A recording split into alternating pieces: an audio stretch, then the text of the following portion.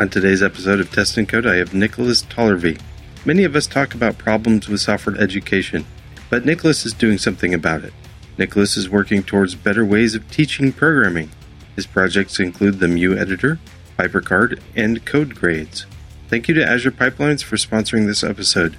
Many organizations and open source projects are using Azure Pipelines already, including me. Get started for free at azure.com/pipelines.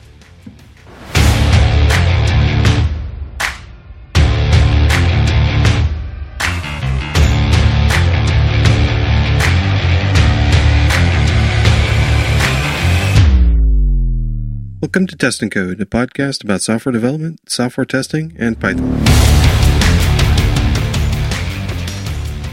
On today's episode of Test and Code, I am thrilled to finally get on Nicholas Tollervey. We've tried to get us together on a call for a long time, and it's finally happening. So I know bits of what you do and who you are, but for everybody else and for myself, will you introduce yourself? My link with Python is that I'm a freelance Python developer.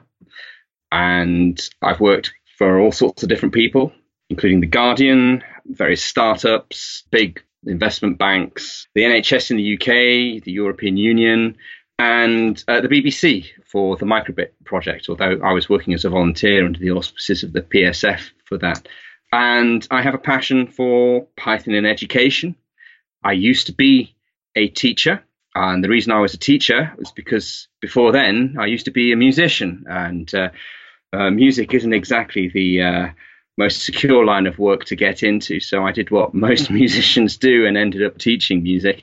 And then from teaching, I went into coding. And then I guess, looking backwards at the things that I've done and reapplying things to do with music and education to my coding activities. That's it in a nutshell. That's pretty cool. About when did you switch to do from teaching to essentially full-time freelance? 16 years ago was the last time I was in a classroom as a bona fide teacher who's trusted with children. I've been in the classroom a lot since then, but as a guest, as a software developer with a teacher there. But essentially when my kids started arriving, I decided I wanted to get home from school, get home from work and not think, oh my gosh, not another bunch of kids, when I saw my own children. So, I cross-trained and I've never regretted it. It's been a lot of fun. Okay. Now, do you teach Python to kids still or to grown-ups, or is teaching Python part of what you do? Yes. So it's part of my professional activity in that I will go into companies and deliver Python training. But I also teach beginner adult learners. These are generally folks who have graduated from boot camps after 3 months and might not quite be there yet. So I help them, and I work regularly with young coders. So I'm working with a bunch of young coders in London at the moment. We meet on a Friday evening, and these are generally teenagers and their parents, and we're having a lot of fun. They're learning how to write Python code, and they're doing all sorts of really cool stuff because they're kids and they've got a lot of imagination and no limits to that imagination. That can't do that. That's too silly. But for them, that's not the case. That's wonderful. Did the parents learn as well? Yes, they do. And that's a really good thing because I do pair programming and group activities as part of the learning.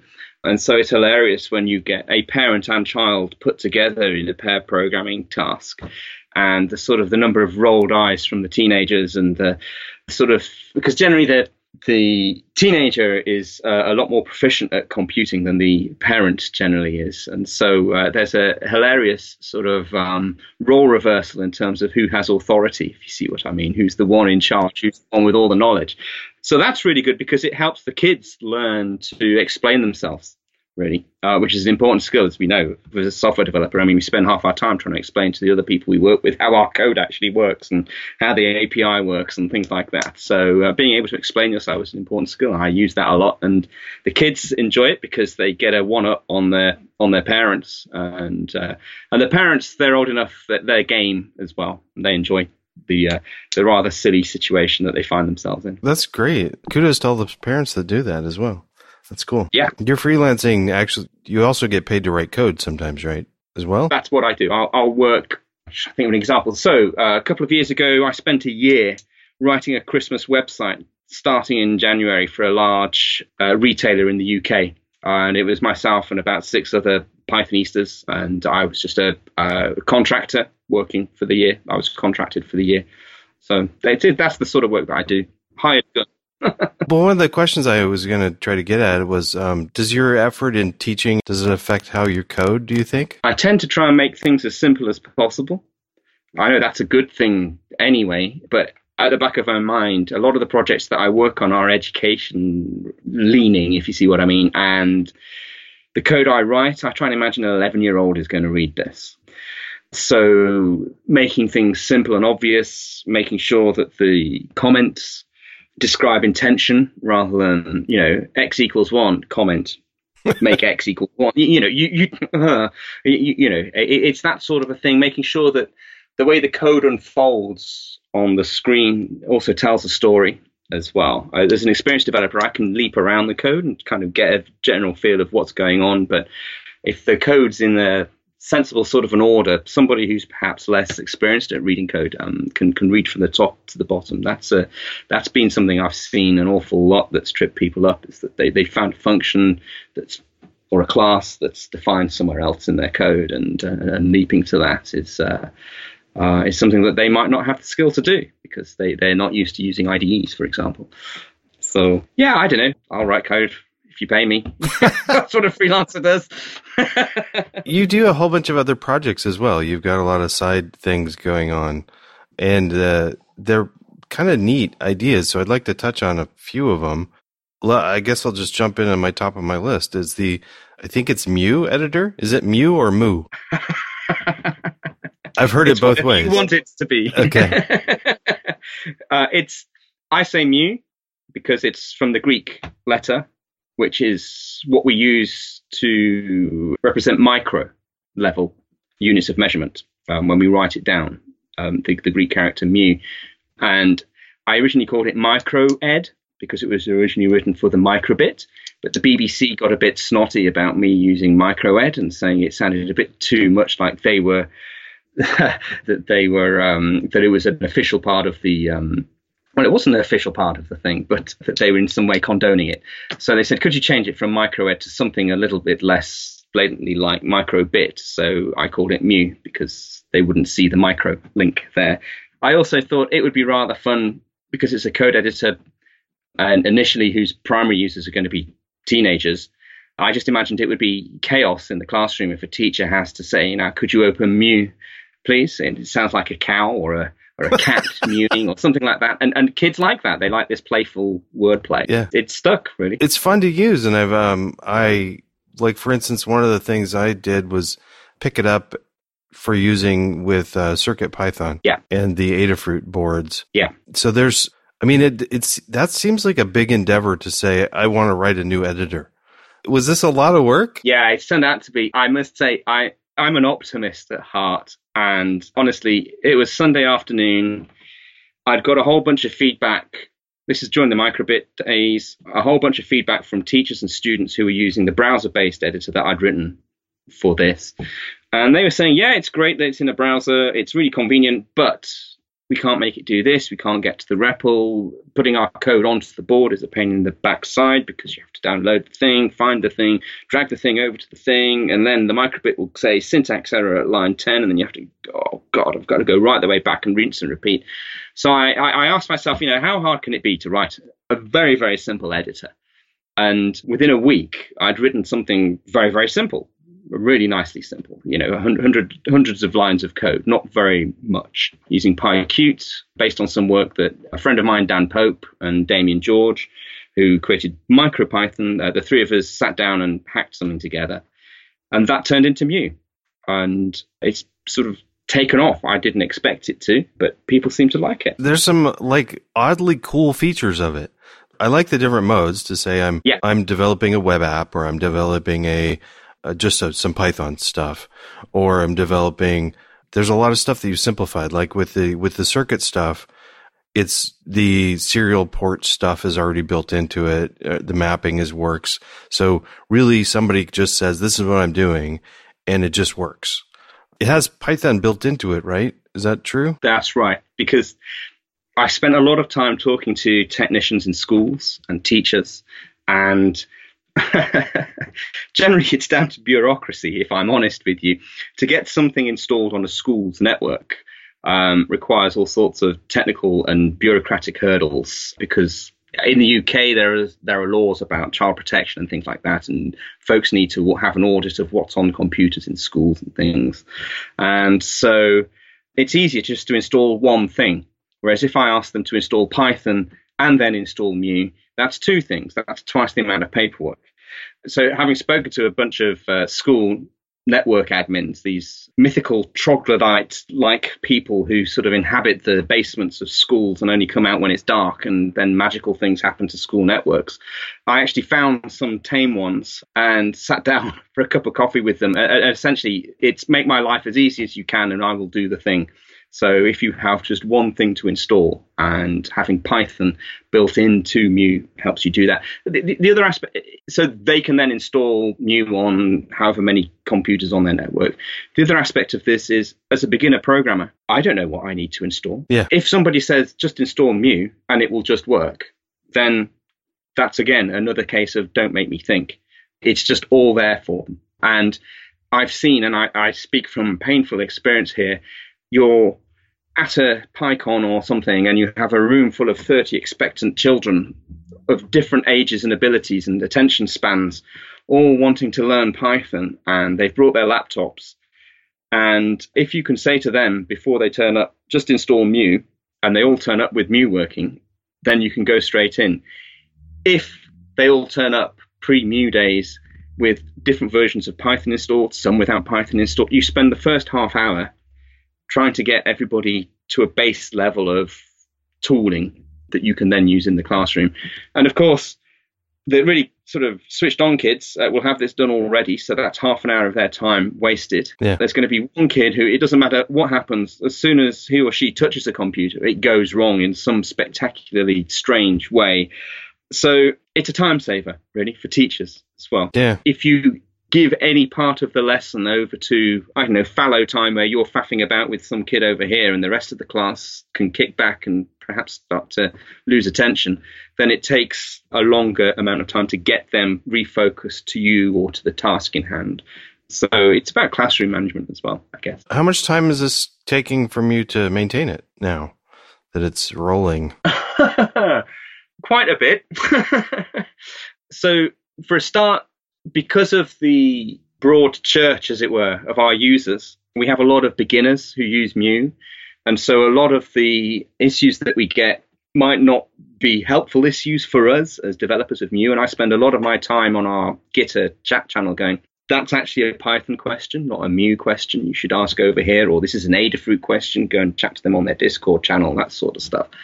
But we also get a lot of teachers and software developers who provide suggestions. I spend a lot of my time reading that and generally trying to meet these folks as well, because they've generally got an interesting story. And then when I have the time, I'm trying to get the features together for the next release and fixing bugs and things like that.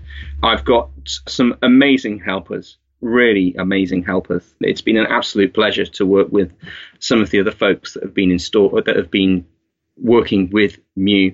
So they range from, I don't know, a 16-year-old kid in rural England who seems to know everything there is to know about CSS and PyQt. I might spend a whole afternoon trying to make this thing just move 4 pixels this way, but he does it in 5 minutes. It's incredible. Xander, he's really good. And then, of course, there are a whole bunch of rather technical folks who bring their expertise to the project. I really appreciate it. Wouldn't be able to do it without them. That's wonderful. Yeah. This episode of Test and Code is sponsored by Azure Pipelines. Azure Pipelines is a continuous integration, continuous delivery service that supports Python and any other language on Windows, Mac, and Linux, and lets you run automatic builds and tests of your code. It is fully integrated with GitHub and lets you define your continuous integration and delivery pipeline with a YAML document. Azure Pipelines is free for individuals and small teams. If you are maintaining an open source project, you get unlimited build minutes and 10 concurrent pipelines. Many organizations and open source projects are using Azure Pipelines already, including me. Automate your builds and deployments with pipelines so you can spend less time with the nuts and bolts and more time being creative. Get started for free at azure.com/pipelines. I want to talk about a couple other projects you're working with as well, and they all seem to be kind of education related. Yeah, I sense a trend. Yes. But this is sort of a fun little project, this Piper card. Yeah. Now, I remember HyperCard. There's a small window of people that had that around, I think. Yeah. It's because we're getting old. So, briefly, what is HyperCard and why? Okay. I'll spend, a minute explaining HyperCard and then just say it's that, but with PY in front of it. HyperCard is a hypertext system from the early 80s, originally written for Macs. And unlike the World Wide Web, it was a desktop application. The modus operandi was that you had an application that was a stack of cards, hence HyperCard. At any one period of time, one of those cards would be displayed on the screen. In that card could be buttons or links or images. And if you clicked on those, a transition would happen to another card. And at that transition point, some logic could be written so that that's how you make your application useful. Okay. So it's like the World Wide Web, but for Mac geeks in the early 80s who only had sort of 3.5-inch discs, sort of thing, rather than the internet. Now, the beautiful thing about HyperCard is that it's very, very simple to understand. A beginner, famously, beginners would create rather complicated applications out of HyperCard because it's rather intuitive. Once you've got this stack of cards model and transitions model sorted out, you intuitively know what you're going to do. And a few months ago, I was working with some young coders. They were getting rather frustrated with having to use console-based Python, print hello world, that sort of thing. And they had lots of ideas about, well, I'd love to write an application that does this, that, and the other, but it's a GUI-based application because they're children of the early part of the 21st century and consoles aren't a thing really in their lives. So I was looking for a way in which I could create something that would help them quickly create graphical user interfaces with Python. At the same time, in an extraordinary sort of event of the moons lining up as the planets lining up, as it were, the folks at Adafruit, Phil, they just released a new Python board, CircuitPython board that had a touch screen on it. And he, like me, was a child of the 1980s and created a choose-your-own-adventure game style application. So, you are in a maze of twisty passages. There's a button on the bottom that says turn left and a button on the bottom that says turn right. So you point at that and then you get to the next room. And he called this HyperCard because it's like HyperCard, but with Python. He emails me occasionally, we've done this thing, what do you think? And I do the same back to them. And he emailed this to me. And that was when the sort of light bulb went off on top of my head, like Bugs Bunny in the cartoon when he thinks of something. I saw the kind of the links together. And so I said to Phil, look, can I take your PyperCard thing and just make it into a desktop app rather than something that just targets CircuitPython? And so he was fine about that. And so I've built essentially a shim around Kivy, which is a cross-platform user interface gaming type library. Now, the fun thing about Kivy is that not only does it work on Windows, on a Mac or on Linux, but it also works on Android and on iOS as well. Oh. Yes, that's what I thought too. I didn't realize that there was such a thing. Now, the reason I wanted to find a platform that would target mobile is because the primary computing device for most of these young coders is an iPad or their smartphone or something like that. Okay. And so if they're able to write an application that runs on their funky tablet or mobile that they can show to their friends, this is a lot better than using what they must see as something from when dinosaurs ruled the world, like a laptop, like we're probably using or something like that. So PyperCard was born. And so PyperCard, this goes back to my comment about trying to write code as if an 11-year-old's going to read it. Yeah. So there's lots of ways in which I could have implemented this shim around Kivy, but essentially all I did was ask them to create functions that had a particular sort of function signature. And those were the transitions between cards. And they had to instantiate a card and a card class. And as they instantiated it, the arguments would be text equals hello world, and then some text would appear. So it's all very, very simple stuff. There's very simple forms as well. You can play music, add pictures, add images, and things like that. But it's a very, very simple way to get beginners to write a graphical user interface-based application. Now, at the time I started doing this, Mu is written in PyQt, right? Yes. And I was like tearing my hair out because I was trying to work out, well, how can I write a shim around PyQt? And this just wasn't, I was getting quite frustrated with it. So this was the cavalry arriving, just, Phil's insight into HyperCard. And so, on Friday, I had a whole bunch of kids making adventure games for me, choose your own adventure games using PyperCard. And they managed to do quite sophisticated ones in the couple of hours I had with them on Friday evening, which bodes well. So you have had kids use it and good feedback? Yes. These are kids who are used to programming. They've been programming, I don't know, maybe 4 or 5 months. So they're used to what programming feels like. But we had some rather amusing adventure games created for us, some Harry Potter themed ones and stuff like that. So I've got a 10-year-old daughter, and I think she would just get a kick out of this. Yeah, try her out on it. I mean, the thing is HyperCard is only a few months old. It's an experiment, and the more people who use it and go, this works, or it's missing this thing, or it broke when that happened, then I can go fix those things, and it improves everybody's life then. So try it out. Okay, now the last thing we were going to talk about, or at least one other project, is that I'm still having a hard time getting my head around, is code grades. Okay, have you ever done martial arts? Martial arts. Well, I did do, when my older daughter was younger, we took Taekwondo together. Okay. For just a little while, and I think I never got up past a belt, but I think I got one stripe on my white belt. So what you've just described is code grades, but for code rather than kicking people in the head, which is what Taekwondo is. My son does Taekwondo. He's, I don't know, brown belt or something like that, or brown belt with a green stripe or something like that. But that's it in a nutshell, is that the story behind code grades is that I realized that a lot of the educational materials that programmers have are on either side of a continuum, and there's nothing in the middle. So on one side, you have all the Raspberry Pi type, how to make something blink, let's print hello world sort of beginner tutorials, and there's loads of that. And on the other side is what we professional programmers might use, which is, AWS API documentation or technical questions on Stack Overflow or something like that. And how do you get from turning an LED on and off twice a second to, how do I use an ORM with Postgres or something? There's a bit of a discontinuity there.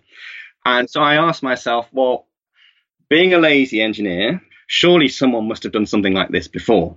What other activities that are hard, that require long-term effort to become proficient at, what do these folks do? And I used to do karate. My son, as I said, does Taekwondo. I used to be, I still am a musician, I guess, but I had the musical training in the UK, and we have music grades. And it's the same sort of thing. At 5-year-olds, you'll have a little girl sort of scratching away on her violin, entertaining all the local cats. And it's going to sound like, a bunch of cats howling away. But 20 years later, she's Nicola Benedetti playing in the Royal Albert Hall in the last night of the proms. So how do you get the 5-year-old girl who's just enthusiastic about making cat sounds on her violin through to one of the world's, a really proficient violinist? And we have this grade system in the UK, which is essentially like belts in martial arts. There are 8 grades. Grade 1 is easy enough for most people to do if you practice semi-regularly. And then grade 8 is the highest grade. And if you get grade 8, then you're a good enough musician to know that you don't know enough about music. Do you see what I mean? You've got past that bump of a little bit of knowledge is a dangerous thing. you've been around the block enough times with music to understand that actually you perhaps need to be a bit humble about your attitude towards music, and you can't be a know-it-all or a overly confident performer. I guess we've all seen some of those where people have thrown their all into their musical performance, but musical performance perhaps hasn't been quite what the audience was hoping for. So it's that sort of a situation we want to try and avoid in coding as well. So code grades is that, making a set of discrete steps from grade 1, where you're a beginner programmer, through to grade 8, where you're at what I would say an equivalent level of a good junior developer is. And so by taking a grade, describe what that involves in a second, the next grade comes within your grasp, okay? And so by having these steps, you've also got a sort of a framework as well to guide you to that endpoint of being a proficient software developer. And what's involved with taking a grade? Well, you make a project, your own project. It's up to you what your project is about. But for each grade, we say we're expecting to see this, that, or the other sort of thing. Okay. So grade 1, we might say you need to be able to define a function and call it. We want you to be able to see you're using conditionals and simple loops. And you might use simple input and output with the input statement or print statement, that sort of thing. Grade 8 is a lot more complicated than that. But after you've passed one grade, the requirements get a little bit more difficult for the second grade, and then a little bit more difficult from third grade. And so there's a cumulative effect of acquiring these skills and this knowledge by creating projects to pass each of these grades that demonstrates each of these particular sort of aspects and attributes required for the grade. That's how it works. It's karate belts for coders. So is somebody looking at the code of these projects then? Yeah. Okay. I call them code mentors because that sounds a lot less frightening than examiner. But essentially, people pay, I hope. This remains to be seen because it's an experiment at the moment. But eventually people will pay to take their code grades. And who are they paying? Well, essentially, they're paying for the overhead of running this thing, and secondly, for the time of somebody to actually be the examiner. In the music world, a lot of folks become examiners because you need the flexibility in your time to, drop everything and go do that tour or gig or whatever it is when the phone call comes. Okay. And being a music examiner helps you do that. Similarly, I know an awful lot, I'm sure you do too, an awful lot of free software, open source developers who would rather be working on their pet project than having to work for a big megacorp turning blue widgets red with some piece of Python code, if you see what I mean. Yeah. So this is a way for them to spend time giving back to the community, being paid for it, developing the sorts of skills you need as a developer, such as assessing code, being supportive to colleagues, helping them when they have a problem, because there are two aspects to this. You present your project and you do some pair programming with the examiner as well. So it's hopefully a way for people to get gainful employment whilst giving them the flexibility needed to be able to work on their own projects as well. Sounds awesome. Sign me up. Is this something that's running now? Is it going? At the moment, if this was a piece of software, it's in alpha. So I've had 2 cohorts of people go through the grading process at whatever various levels. And this time last year, I was trying it out with a bunch of adults just to see if it worked. And they took their grades in December, and all of them who took the grade, and that was more than half of who started the process, all of them wanted to know when they could do the next one. Because the thing that I realized is that by taking their grade, they're being initiated into a particular level, if that makes sense.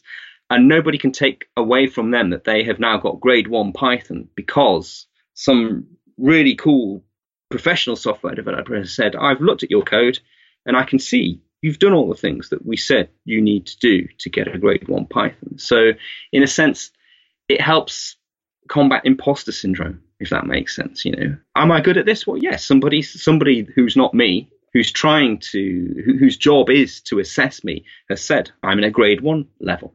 So that happened. Immediately in the new year, I spent a lot of time writing the actual syllabus. Now I knew that it kind of worked. People reacted positively to it. And over the summer, I've been working with these young coders, the young coders who I was describing in the Piper Guard section. And they and their parents will, later in the autumn, later in the fall, as you say, will be taking their grades. And then I guess in the new year, we say it's a beta once I've done the wash up and figured out where they fell over and where things could be improved. And it'll be a public beta where people will be able to start to actually take part. Okay. Is this something that's going to be just regional, or is it a worldwide thing? So you're asking me, am I building a Death Star, or is this just a little shed in my back garden? No, I mean, but no, one of the things that what you described seems like it would work no matter where the mentor and the student are. But on the website, it kind of looks regional. There's a reason for it looking regional, looking UK based, and that's because I'm based in the UK and I wanted easy access to folks who were in the UK. The people who supplied the students who became the students in the first cohort were all based in London, near where I live, and the same for the young coders and things. Okay. But the way it will work, come the beta, is that the actual assessment takes place using a video call like the one we're using now. So you screen share, and each grade has a particular length of time. So grade 1 is 20 minutes, for example. A grade 8 is 55 minutes. And if you imagine, I guess it's a little bit like doing an interview question when you turn up for an interview, but it's done in a supportive and friendly sort of a way. Well, interview questions should be like that as well. But do you know what I mean? Everybody's there to try and get a positive experience out of it. And what do they get at the end of it? Not only do they get the validation, but the code mentor, as they're assessing, they have a form in front of them. And this is where I'm bringing the skills of a teacher to bear that I had to develop before I became a programmer, an assessment form that allows them to very quickly indicate where this person is in the assessment criteria for that particular grade. And that, along with some free text fields, turns into a report that the candidate gets at the end that will give them a mark so that they can see where their strengths and weaknesses are, gives them encouragement and suggestions and hints and tips for where they might want to improve, and hopefully wind in their sails to keep going as well. Because that's an important aspect of learning to code as well. Well, I mean, I definitely see the benefit from the student side of the learning and having somebody there, even if they don't make the grade. So I assume that some people, it's possible to not pass, right? Yes, absolutely. And when that happens, I mean, the marking scheme's organized in such a way that if you don't pass, you only very nearly don't pass. If you see what I mean, there are enough different things that you're being assessed on.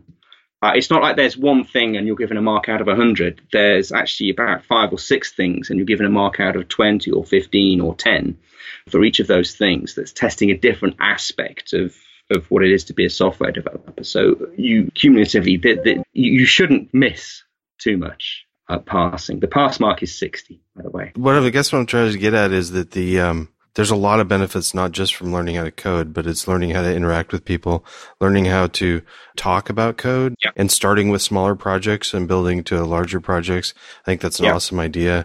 But I also see the benefit from the person being the mentor. They're going to learn also, not just, I mean, maybe they're not going to learn code, but they're going to learn interacting with somebody, trying to help teach them and stuff. It's an opportunity to see into somebody else's world.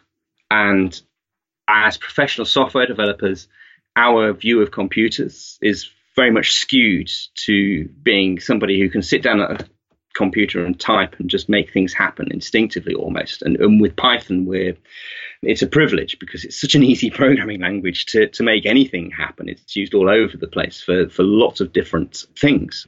And so when you see somebody who might be a user of your code, or they might be using one of your modules that you've written in their code, and you notice where they've made mistakes, or they've misunderstood, or they're finding it hard to, I don't know, maybe get their head around the difference between a class and an object.